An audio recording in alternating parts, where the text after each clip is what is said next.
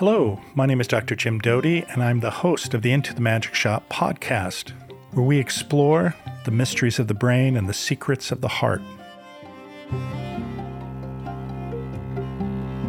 Well, Amandine, it's so wonderful to have you on the Into the Magic Shop podcast. And just to let our listeners know, we've been friends for a while now. How long? We met with Sri Sri Ravi Shankar. Yes, and with Amma, and like with a decade ago. Yes, but I think we've also been together with the Dalai Lama. And Indeed. Who else? A lot of different interesting folks. And Yes. It's always been a joy and a pleasure to hang out with you. But I think for our listeners, you have this incredible background, not only as a human rights lawyer, but in some ways an adventurer. You've had extraordinary experiences around the world, Afghanistan, Haiti, Africa, and also some people use the term seeker in the sense of trying to understand our place in the world and also connect with our consciousness. And this has resulted, obviously, you're like me, in that we have found people who we admire sort of their own path and have learned from them. And so we're going to talk about all of that stuff and how you finally, though, ended up in Mallorca, which I'm interested in that even. So, so maybe you can actually maybe give a little bit of background about your family growing up, because, you know, I know you met the Dalai Lama when he came to your university when I think you were 18, but what was your background that actually contributed to who you are today in the sense of, and we'll talk about it, this exploration in the path of Ella Maillart? Yes. Well, it's a real honor to speak with you today, Jim. I really appreciate interviewing me today. And so my background, very simple. I'm French, Polish. My mom was born in Poland, and she has to flee the country under a communist regime. And she was a small refugee outside Paris. And when she grew up, she was very attracted by human rights and democracy. And when I was a small girl, my mom was dropping me to every Amnesty International gathering, saying that I need to write to the prisoner because they need a better life. And they brought me to Poland when I was 12, and it was under communist regime. And my grand uncle and aunt were medical doctor, but living in a small flat with ratio ticket for meat. And they say, you are very lucky. You were born in democracy. And I do believe that they sow the seed of democracy within myself and the seed of human right. And my dad is French, from a winemaker family in Burgundy. And he love traveling. So when I was a small girl, we didn't have a chance. He has an RV, and we were traveling in all the road of Europe and around the world just to discover new country, new tradition, new culture. And so I decided to become a journalist, to travel the world. And for that, I wanted to study law before, to join the journalism school. And so indeed, when I studied law, His Holiness the Dalai Lama came to my university. And and he spoke about the violation of human rights in Tibet.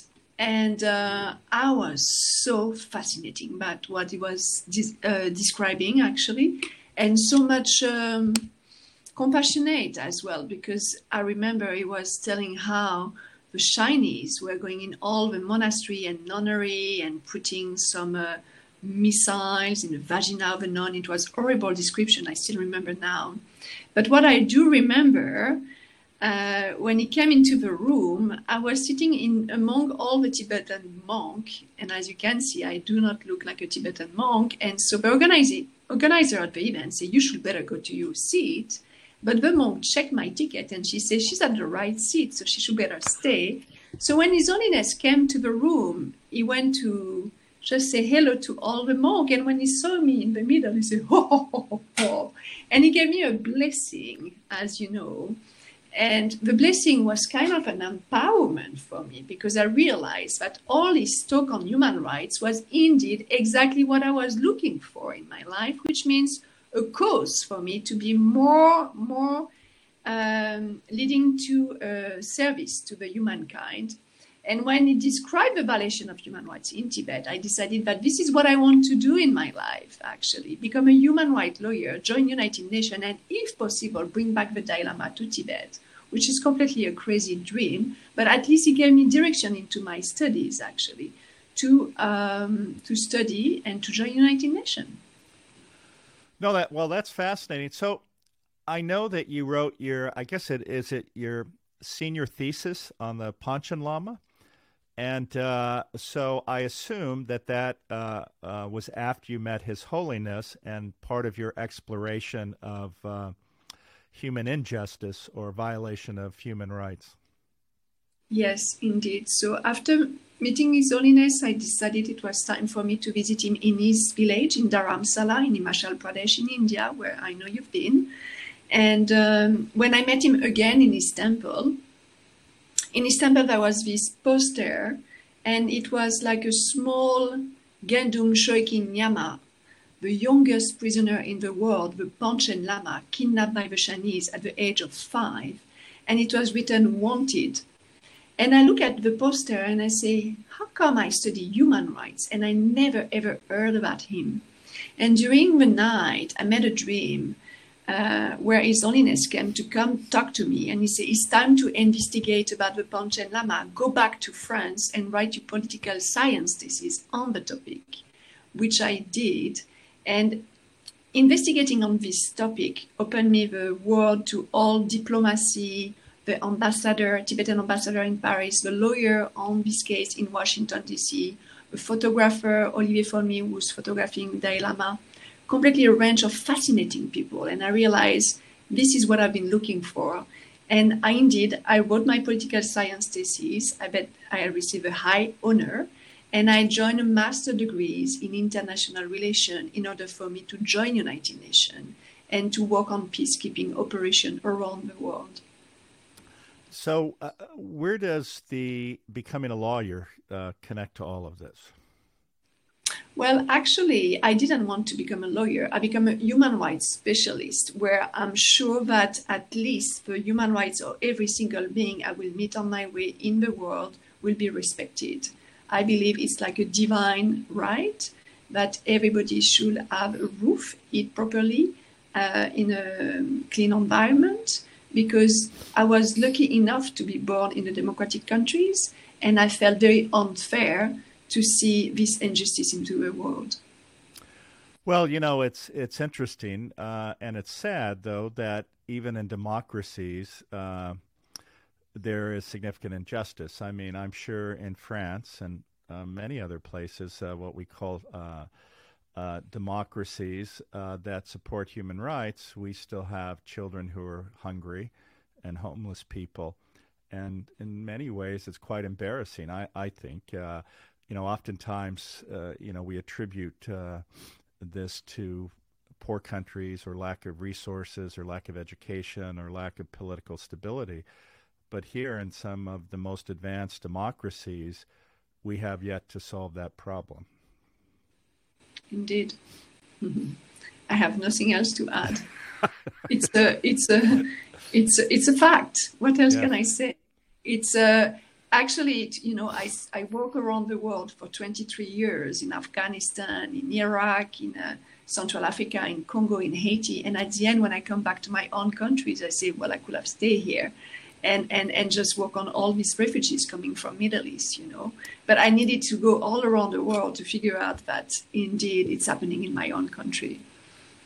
Well, yeah, no, I think I can certainly appreciate that. And oftentimes it seems much more stark in other countries, third world countries, and the imperative seems stronger oftentimes.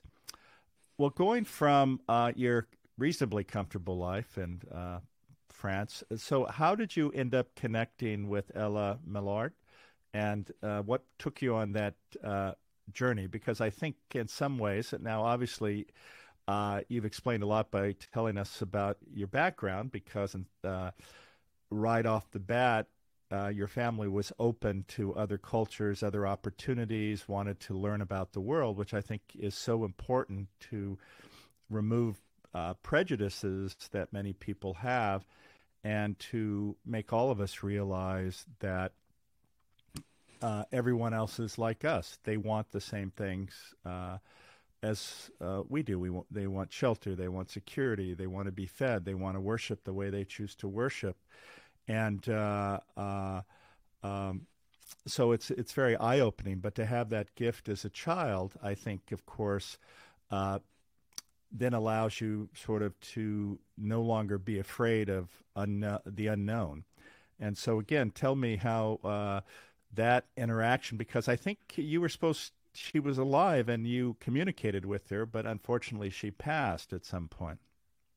Indeed. Well, so as you can see from my dad, he sowed the seed of exploration, of adventure within myself. And when I decided to take the career of being a lawyer and study law, which is very dry study, I was feeling more attracted by the dryness of a desert than the dryness of a civil code, obviously.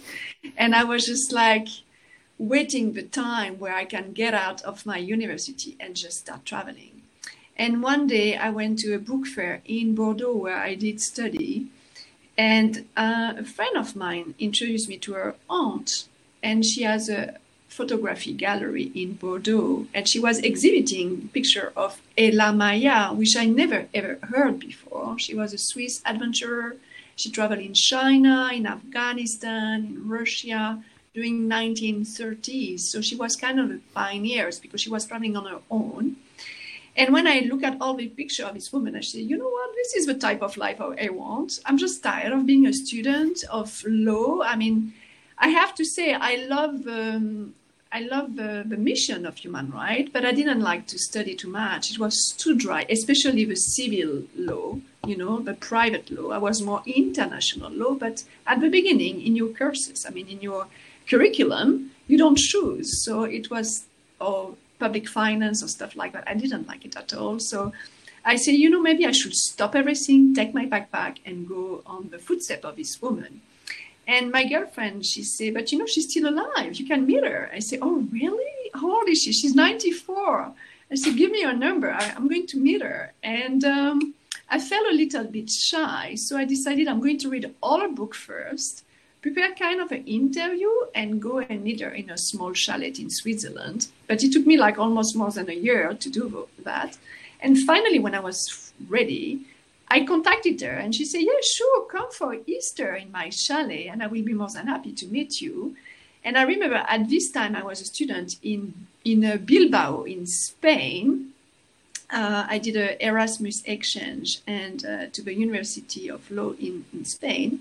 And I received a call from a friend of mine in Paris. She said, look, on the front page of Le Monde, it's written she passed away today. And I was devastated. I say, that's the best lesson she gave it to me. Never wait in your life. I could have really met her a year or 2 years before, but I wanted to be perfectly ready. And at the end, I lost this huge, amazing opportunity to meet this most famous Swiss adventurer. And again, during my dream, she came in my dream and she said, I'm sorry I met you physically in this material world, but you can still meet me another way, which means all the questions you prepare to ask me, you can answer to the question if you take your backpack and go back to all the country where I used to travel 70 years ago and compare what I've changed. Like that, I will be with you and we will have a conversation, kind of. And I was sad and very excited about the way that she opened me the way of adventure and exploration. And I said, this is what I need. So I wrote a big proposal. I sent it to Paris, to an organization for adventure and exploration. And not only I received 1 grant, I received 6 grants from different organizations to do the trip. So I was super excited, but at this time, after my study in Spain, I studied political science and I have studied master degrees in international relations. So I was kind of postponing my trip, where one day I received a call from the organizer. I said, well, if you don't do the trip, give back the money. And I said, no, I do want to do it. Let me finish my master degrees. So when I finally finish my master degrees, I have to do 6 months internship with United Nations in a country. And I said to my director, well, I should better apply in a country where Ella Maillart used to travel. Like that, I will start my trip. So I applied to all the UNICEF organizations in Central Asia, in Uzbekistan, in Tajikistan, in Kyrgyzstan, Kazakhstan, Turkmenistan. And his Uzbekistan office replied to me, say, we take you for 6 months to implement a well-being program for kids. So I was super excited because I said, well, at least finally I can start my trip on the footsteps of Ella Maillart, which I did. I shifted organization. I went to UNICEF organization in Tajikistan at the time where all the Taliban were coming on the north of Afghanistan, pushing away all the population to the Tajik border, and the poor people were crossing the Amudarya River and end up of 2 islands full of mine and Kalashnikov from the Taliban on the other side. And my boss at this time said, I can see you are a photographer. Could you come with us? We are going to bring them some tent, some vaccination, some food to the refugees. We need to do a fundraising for them. And when I came there, I was very, very scared because, of course, in one side is a Russian tank of the Tajik border. On the other side is a Kalashnikov AK-47 from the Taliban. And in the middle, all the landmine. And I have to tell you, it was another eye-opening. After meeting the Dalai Lama was a breakthrough for me because it opened me to the world of Tibet and the human rights. But when I met these refugees on this island, I really opened me to Afghanistan because I felt I was going to hell and I went to paradise. And I went to paradise just for the kindness and the generosity of these Afghan people. They have nothing and they give you everything. But not only that, the way they stand, you know, like they don't show us the suffering on their face. It's just like so resilient, so courageous, so noble. And I finished this trip and I asked myself, but who are these super powerful, incredible, extraordinary people? And I realized that Ella Maillart went to Afghanistan twice, actually, to do some archaeological research and to travel just before the Second World War. And I say, I'm going to add Afghanistan to my trip on a footstep. And I decided to fly to Afghanistan during my holidays. And even I was about to fly with the Commander Massoud, you know, the one fighting the Taliban, because he was our neighbor in Dushanbe, Tajikistan. But my boss said, you're completely crazy. You are still under United Nations rules. If you never come back from Afghanistan, it will be my own responsibility. Well, I say, you know, he speaks French and it's my holiday. And he refused. And I was so pissed off, but I resigned. I took my backpack and I say, if you don't want me to go to Afghanistan from Tajikistan, I'm going to go to Afghanistan from Pakistan on the footsteps of Ella Maillart. And which I did, because in any case, I needed to do a trip because, as I mentioned to you, the organization said give back the money otherwise. So I was like running out of time. And it was the best adventure of my life. Why? Because it's always like that. When you step out of your comfort zone, this is where magic happens. And it was a very spiritual and magical trip. Why?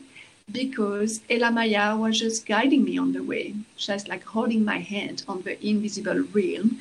So much magic happened, so much incredible encounter happened on my way. In Kyrgyzstan, I met this amazing nomadic woman speaking French, guiding me to all the yurts where her uncle were living with the horses. And we crossed all Kyrgyzstan, Issyk Lake by horse with her, exactly like Ella Maillart used to do. In Xinjiang, in China, I crossed the Taklamakan Desert in sidecar motorbike with a Uyghur, and I end up discovering that this guy was the great-great-great-grandson of the governor of Kashgar, the one who received Ella Maillart and Peter Fleming Wow. by canal. Like, how is it possible? How many billion of Chinese, you know? After I take a bus, I go to Karakum Highway, I go to Hunza Valley in Pakistan. The guy next to me is asking me why I'm going to Pakistan. I explain I'm on the footsteps of Ella Maillart and I want to meet the small prince, Karim Ran. I'm just wondering if he's still alive because he was 3 years old when she visits the family. And he said, of course, he's still alive. I'm going to play golf with him tomorrow. You know, like so much coincidence. It's like, how is it possible? So I meet him and I've been receiving his fortress in Hunza Valley, Gilgit. It was so much encounter like that. And I end up by chance in Afghanistan on September 11, invited by the Taliban because I did apply for a visa. And when they saw my name is Amandine Roche. But when the Taliban deputy minister of foreign affairs saw my name, he said, you don't need a visa, you are already Afghan. And I say, how can you say that? He said, because you are Amandine Roche. And I say, what does that mean? He said, well, Aman means peace, Jin means religion, Roche means joy. So you are a happy protector of peace. And this is what we need more than ever now. So you are being sent by Allah. This is a sign of a divine, and you will be our honor guest. You will be our Mermon. So we want to send you some protection because we are scared for you to travel in our country. And so I went with the director of French Islands. We crossed all Afghanistan for 10 days on September 11th, which is completely a crucial time for visiting Afghanistan because, of course, it was at the time of the World Trade Center. It was at the time where the Taliban assassinated the commander Massoud. So we have two options, keep on traveling or going back to Pakistan. We decided to postpone our trip to the maximum time we could. But at the end, the Pakistani closed the border and we have to negotiate our release because we were stuck at the border. And anyway, it was so much dramatic and also so sad to see all these Afghan people fleeing the country, scared of the American bombing. And so finally, when I went back to Pakistan at the border, there was this small girl asking me to save her. And I couldn't save her because I have to adopt her if I save her. So I have to let her at the border. But again, in my dream, the small girl came back to me and she said, why you didn't save me? And it was an opening up to my consciousness on the condition of the women and girls in Afghanistan. And I have to, like a catharsis, you know, like it was such a nightmare. I was waking up every night at 4 a.m. and her face was coming to me, say, why you didn't save me? And I have to write her a letter, say, my small barefoot Afghan princess, I'm very sorry. I couldn't help you. I couldn't adopt you, but I promise I will come back. And I will come back to work for your sister, your mother, your aunt, all the women. And I got it. I understood that I wanted to work for peace. I wanted to work for human rights. I wanted to work for democracy. But I understood at this time it was passing through the woman. And this girl opened up my consciousness. I understood why afterwards she came into my life.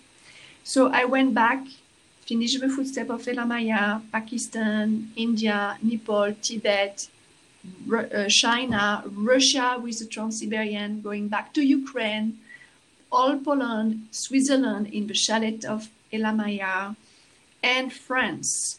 And France, I wrote my book, I published my book, I received all the best prize. It's a very best-selling book. I couldn't believe my eyes. It was my first book. I was just 28 at this time. And everybody were asking me, what you do next? I said, well, I go back to Afghanistan to do what? To empower women. It was very clear. I wanted to be part of a peace and democratic process. So I organized a scientific and cultural expedition with all my friends. We took 10 cars, 2 motorbikes, and we drove to Kabul, crossing all Italy, Greece, Turkey, Iran, and we end up in 2003, September, in Afghanistan, Kabul. And I joined United Nations immediately after. I became the head of a civic education program, And my job was literally to train civic educators to do doors-to-door campaign, bring back all the women out of their house because they were so scared of the Taliban regime, so scared that they didn't want to go back to their normal life and be a doctor, be an engineer, be a teacher. So we were trying to cast all these women to become civic educators and also to train them to go into the political life, to become a minister, to become a senator, to become a deputy. So we were giving back the power to the woman. And when I did the job, I love it so much. I understood this is what I've been looking all my life. Wow. So, I mean, that's an amazing story. But a couple things that affected you and traumatized you and I think impacted your path, true? Yes, indeed. Because, it's like you are so much passionate by your fire, but at the end your fire burns you and burns your wings, kind of. And this is exactly what happened. As much as I love Afghanistan, I consider Afghanistan as my best master because we were threatened by the Taliban. Taliban didn't like our job, didn't like the fact that we were empowering women, so we were the first target. So we have colleagues who died, who passed away. We were under bombing, we were under death threat. And at the end, 3 of my international colleagues got kidnapped in front of my office. And United Nations asked me to go back to France and evacuate me out of the country, scared that I might be kidnapped as well for the work I've been doing. And I came back to France completely broken, completely depressed, with the beginning of a stomach cancer, which at the end I didn't know, but I put so much stress on my body that it took me years to recover. I didn't want to take some chemotherapy to start to heal the cancer in my stomach. Instead, I decided to go on Ayurveda. So for 6 months, I went to see an Ayurvedic healer. Ayurveda is ancient medicine from India, where it's go on massage and on herbs to cool down my belly, because I was looking like a 3 months pregnant woman, and I was not pregnant, but just I couldn't digest anymore what I went through.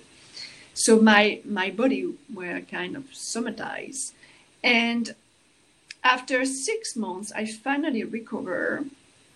And United Nations asked me to go back to Afghanistan. And I meditate and I say, maybe not, because the Ayurvedic healer say, you cannot go back to Afghanistan unless you learn how to meditate, because your body has been like a sponge. You are an empath person. So you bring light, but you absorb all the darkness. And at some point, you cannot digest it anymore. And I say, well, maybe he's right. So when United Nations called me back to go back to Afghanistan, I was a little bit scared, because I said, I will end up exactly in the same, and I'm going back with my stomach cancer again. So I say, who can teach me meditation? And I realized, well, of course, the Dalai Lama, because I remember he's a Tibetan spiritual leader. So I decided to take my backpack, go back to Dharamsala, not for human rights this time, just to become a student of the Dalai Lama in Mahayana, in Gelugpa, Tibetan Buddhism. And every morning at 6 a.m., I was going into the temple with my blanket, because it was during winter, receiving all the teaching of His Holiness and learning the Tibetan meditation. And at some point in his course, he said, and you cannot bring peace on the world if you don't bring peace within yourself first. And it was a big breakthrough for me, because I realized that I was completely destroyed, completely broken, completely burned out, exhausted, tired, and stressed. And United Nations wanted still me to work with them, where I have nothing else to give, instead my depression. And I say, who I am to work for peace in the world if I'm not peace with myself first? I'm a fraud. And I realized that I have to be in alignment with what I want to preach. First, bring back the peace within myself. And I took my backpack and I went all around India to meet spiritual masters who teach inner peace and non-violence, because I was a big fan of Gandhi. You can see Gandhi is here in front of me, always on my desk. And it's been a big inspiration all my life. So I went to Gandhi ashram in Sevagram. I took the non-violence vows: no kill, no lie, no take any intoxicant, no have any sexual misconduct, to actually bring the non-violence within myself. I study as well with Karmapa. I took my Bodhisattva vows. I took refuge with His Holiness the Dalai Lama. And I met Goenka and I learned Vipassana. Vipassana did change my life forever. I finally met my monkey mind, who jump in the past, jump in the future, who doesn't want to be here and now, but here and now, this is where there is peace.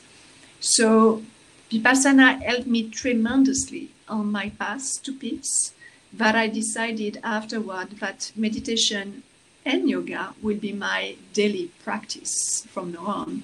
And I finally met Amma, who actually helped me to heal my body and give me back hope into humankind with all the service she's doing for the world, and make me back on track. And believe it or not, at the end of my journey all around India, I received a call from United Nations. Are you willing to go back to Afghanistan? And I said, nah, I'm ready. You know, it took me time, but I'm ready because I have my practice. And when I came back, all my colleagues say, wow, you changed. There is bombing outside and you don't freak out anymore. I say, well, I do meditate, you know, so if it's at peace inside, it's okay, you know, it doesn't disturb my inner peace, the bombing outside. And so they asked me, well, could you teach us meditation? I say, yeah, of course. So I start to open up a center within my home, in my garden, every morning at 6 to 7 a.m. I was offering yoga and meditation class in Kabul for my colleague. But at some point, the Afghan colleagues say, we want to come as well. So more I was teaching to an Afghan colleague, I realized that they are all suffering of PTSD, post-traumatic stress disorder, depression, and anxiety, as I did. But I realized, unlike me, they didn't have the tools to heal their PTSD. So I decided to create the Amandine Foundation to actually bring yoga meditation in Afghanistan in order to work on the mental health situation of the population. And this is how, with Raula, my friend, we opened up the Torch of Light School, where we teach to 350 kids the tools of nonviolence, also the value of nonviolence, peace education, and yoga and meditation. And more I was teaching, more I've been sent to women's shelters, I've been sent to jail, to prisoners, to Polishari, which is the jail outside Kabul only for the Taliban and for the terrorists. So I was kind of scared, but at the end, they are human beings and they really enjoy it. And I end up teaching to the Taliban. And I realized that for them, meditation was a type of a prayer, because they say, you know, when we pray 5 times a day, it's like we connect as well to the divine, to Allah, and it brings them some meditative state. But unfortunately, after teaching for more than a year, I received a death threat from the Taliban, because one day, one of the father of a girl who is a Taliban came with a Kalashnikov, was looking for me, because he said, I'm bringing Buddhism to her daughter, which is not the case. It was kind of a shortcut in their mind. Meditation, yoga means Buddhism and Hinduism. And they were scared that I do proselytism to prevent his daughter to go to Islam. So I say, well, it's time for me to move on. And I left Afghanistan. Wow. So, did you take some time off, or what was next? Yes. Well, I realized, like everything I do, I'm so passionate and I needed a break. And I realized how traumatized I was. So I went on deep yoga meditation retreat. And during a retreat, I realized that, also I mentioned to say, while I was back in Afghanistan, 6 of my international colleagues got assassinated in August by the Taliban. So again, I was traumatized again, and again, UN asked me to go out. And this time, when I went out, I started to realize that not only I suffer, but all my UN colleagues suffer of PTSD, depression, and anxiety. I also faced a suicide bomber in a polling station, and I realized it was my most courageous act of resilience, facing this suicide bomber, smiling at him, to ask him to go out. It brings me so much trauma. I have so much of my colleagues who got assassinated by the Taliban. I say, it's time for me to withdraw. I moved to California, where I met you. And during my retreat in California, I met this amazing yoga teacher called Shankar. She gave me a scholarship with the yoga of the mat into the world, because she really supports my organization in Afghanistan. And during one of her retreats in Omega Institute, I say, it's time for me to do something for my colleague, the humanitarian colleague. So I decided to write a letter to Ban Ki-moon, which was my big boss at this time. And I wrote to him and I said, are you aware of the sanity and the mental health of your colleague? I mean, on the front line, in all the war zone. And if you are aware, tell me what you do for their mental health. If you are not fully aware, shall we meet? Because this is my story, and this is the story of all my colleagues. And surprisingly, 30 minutes after, I received a message from his cabinet, say, come to our office right now. So I was in Boston, I took a flight, went to New York, meet Ban Ki-moon in the lift. He said, I'm sorry, I have to fly to Central Africa. There is a case of rape, but speak with Susanna Malcora, my deputy. I met for 1 hour Susanna Malcora, and she said, we are very aware of what's going on within the organization. We receive insult letter every day. We receive resignation letter every day. We don't know what to do. Well, I say, if you don't know what to do, let me tell you something. I'm fundraising in Google for my foundation in Afghanistan, Amandine Foundation. And I realized in Google, they look happier, healthier, more relaxed. And it looks like this is an amazing program called Search Inside Yourself, which bring more mindfulness, more emotional intelligence, conscious leadership, neuroscience. Why not we try to bring this type of program within the system? And say, well, go for it. Super good idea. So I went to meet, thanks to Gopi Kayalil, who you know, I went to meet Meng Shangtand, and I told him about my dream to bring his program to United Nations. And he said, well, go for it. I give you a scholarship, which I studied for 1 year. After a year, UN called me to go to Haiti. So I started to teach Search Inside Yourself to my colleague in Haiti. And they say, we love it, but I feel it's not fully adapted because it's about all the CEO of Silicon Valley. We want more like Mother Teresa, or we want more like humanitarian example. And why not you bring more yoga or mental health in the curriculum? I say, you're right. So I went to sit back the cabinet of Ban Ki-moon, and I say, as much as I love Search Inside Yourself, it looks like we need something more adapted to the field. I say, what do you propose?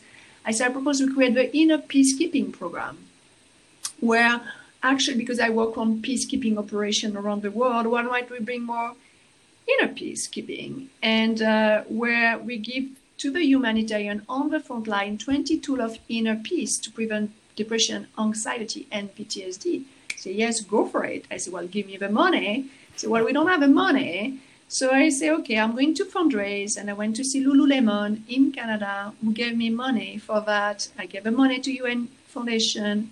In order to design the curriculum, we hire a pool of experts on the curriculum, on mental health, psychologists, yoga meditation teacher. And at the end, we managed to bring this program into refugee camp in Mafraq and Zatari camp in Jordan with UNHCR for all the humanitarian working on the Syria refugee crisis, because they were full stress, full on PTSD. And we taught them the program during a weekend and a follow-up online for 1 month. And the results were excellent. Like, they love it so much. They start to sleep better, eat better. Some of them realized they were so much traumatized, they resigned from UN because they said we cannot do it anymore. And it was a big success, but now the program is taught all around the world. Well, congratulations. I mean, that's incredible. And I think being able to demonstrate the power of these types of practices really is quite extraordinary. And sometimes people think that there is no resolution for their suffering. But as you've demonstrated, there is, and it works quite effectively. Indeed. So, what's next for Amandine? I know that you are now in Mallorca, that you are studying, and maybe you can explain it, the concept of divine feminism, and where your personal life is at this point after traveling the world in some ways on your own, alone, trying to make the world a better place. So tell me about Mallorca.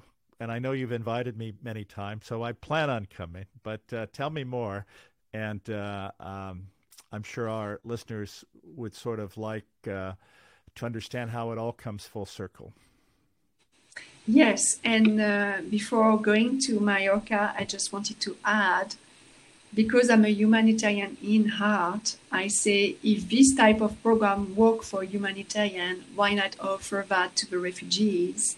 So I create the Inner Peace Corps organization to bring the inner peacekeeping to the refugees in Zatari and Mafraq camp. And the goal of Inner Peace Corps was to heal the invisible wound of trauma, restore human dignity, and develop joy through creativity. And it was focused only on women. Why women? Because during my healing journey from PTSD, from all these countries I've been around the world, I was healed thanks to the plant medicine. And during a plant medicine ceremony and journey, I connected with the earth, Gaia. And she said to me, my daughter, I put you back on your throne of divine feminine for you to put all these women back on their throne of divine feminine, because the women on this planet have been abused, exploited, and raped by men as much as you have been abused, exploited, and raped by men, as much as your mother, Gaia, have been abused, exploited, and raped by men for centuries. By healing the woman, you are healing your mother, and that's your mission. So I felt like so fortunate to receive my real mission from Mother Earth, that my life took completely another stage, another direction, because I realized that traveling all around the world on 20 peace process with United Nations in the darkest zone, the conflict zone on the world, from Afghanistan to Iraq, to Libya, to Congo, to Central Africa, to Sudan, to Haiti, I was, without knowing it, unlocking the feminine power in the most fossilized patriarchy. So I was doing that just out of passion, but I realized my mission needed to go to another level. And the other level was first to reconcile the feminine and masculine within myself in order to create a sacred union, and to reach peace within, really a stage of peace, of love, of happiness, of harmony, of consciousness. And when I reach that, I can give them the tool to other women and men to reach the divine sacred union of divine masculine and divine feminine. So to answer your question, now I'm indeed in Mallorca with my husband-to-be, which is my first love for my teenager. We met again 2 years ago. We fell in love again, and we decided to settle down in Mallorca to be close to our family, but also because we love Spain. And Mallorca is a little bit like California, with the sun, with the good vibes, the good people, and good vibration and nature. And I settled on a small healing center, well-being center, creativity center called Sol de Agartha, We have a huge TP and we organize retreat and ceremony. And I'm doing some meiotic coaching, healing session inside or online in order for people to download their soul and bring their divine gift to the humanity. So in a nutshell, this is where I am right now. So it's like the full cycle, you know, I'm back to Europe finally after this long, long journey around the world. Well, I have to say you are happier than I think I've seen you ever. I mean, you seem very centered, you seem happy, and I think it's been an incredible journey. But I think so many people have benefited from your passion, your wisdom, your insights, and I think this is, if you will, the next level for you. And I think that, for so many men, we talk about divine feminine or women looking for a different definition of that which has been placed on them by either society or in some ways our evolution. But I would also suggest that there are many, many men who actually wish to go outside of the place that society or evolution has placed them to really come together to be of service without the baggage of the prejudices and biases that have unfortunately so negatively affected the world.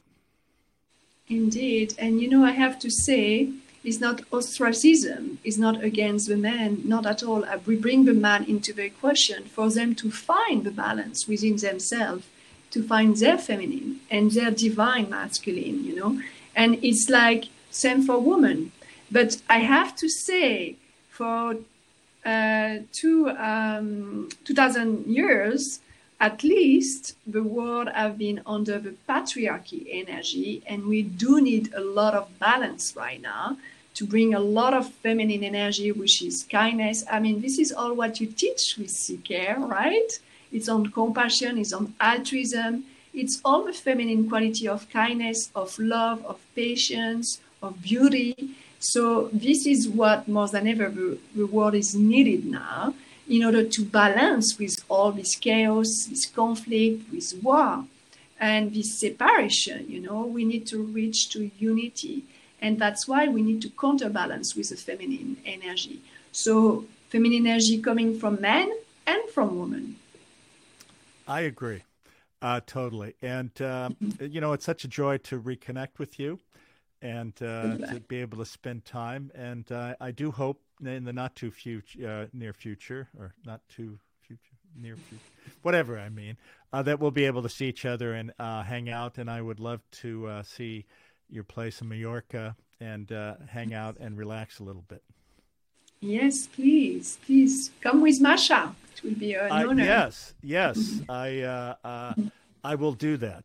In fact, we're trying to plan a trip right now, Yes. but I've got, what do I have to do? Oh, I have to go to Belfast first, and then to the UK, and then to Amsterdam, and then I'll have a little bit of time. So we'll see if I can drop by and hang out a bit. So, well, listen, thank you so much. It's such a joy and a pleasure to be with you, and we've shared so many unique, interesting experiences for which I'm also thankful. So you take care. Much love, my dear, and we'll see you soon. Thank you, Jim. It's a real honor to speak with you today. Indeed, and my pleasure. So.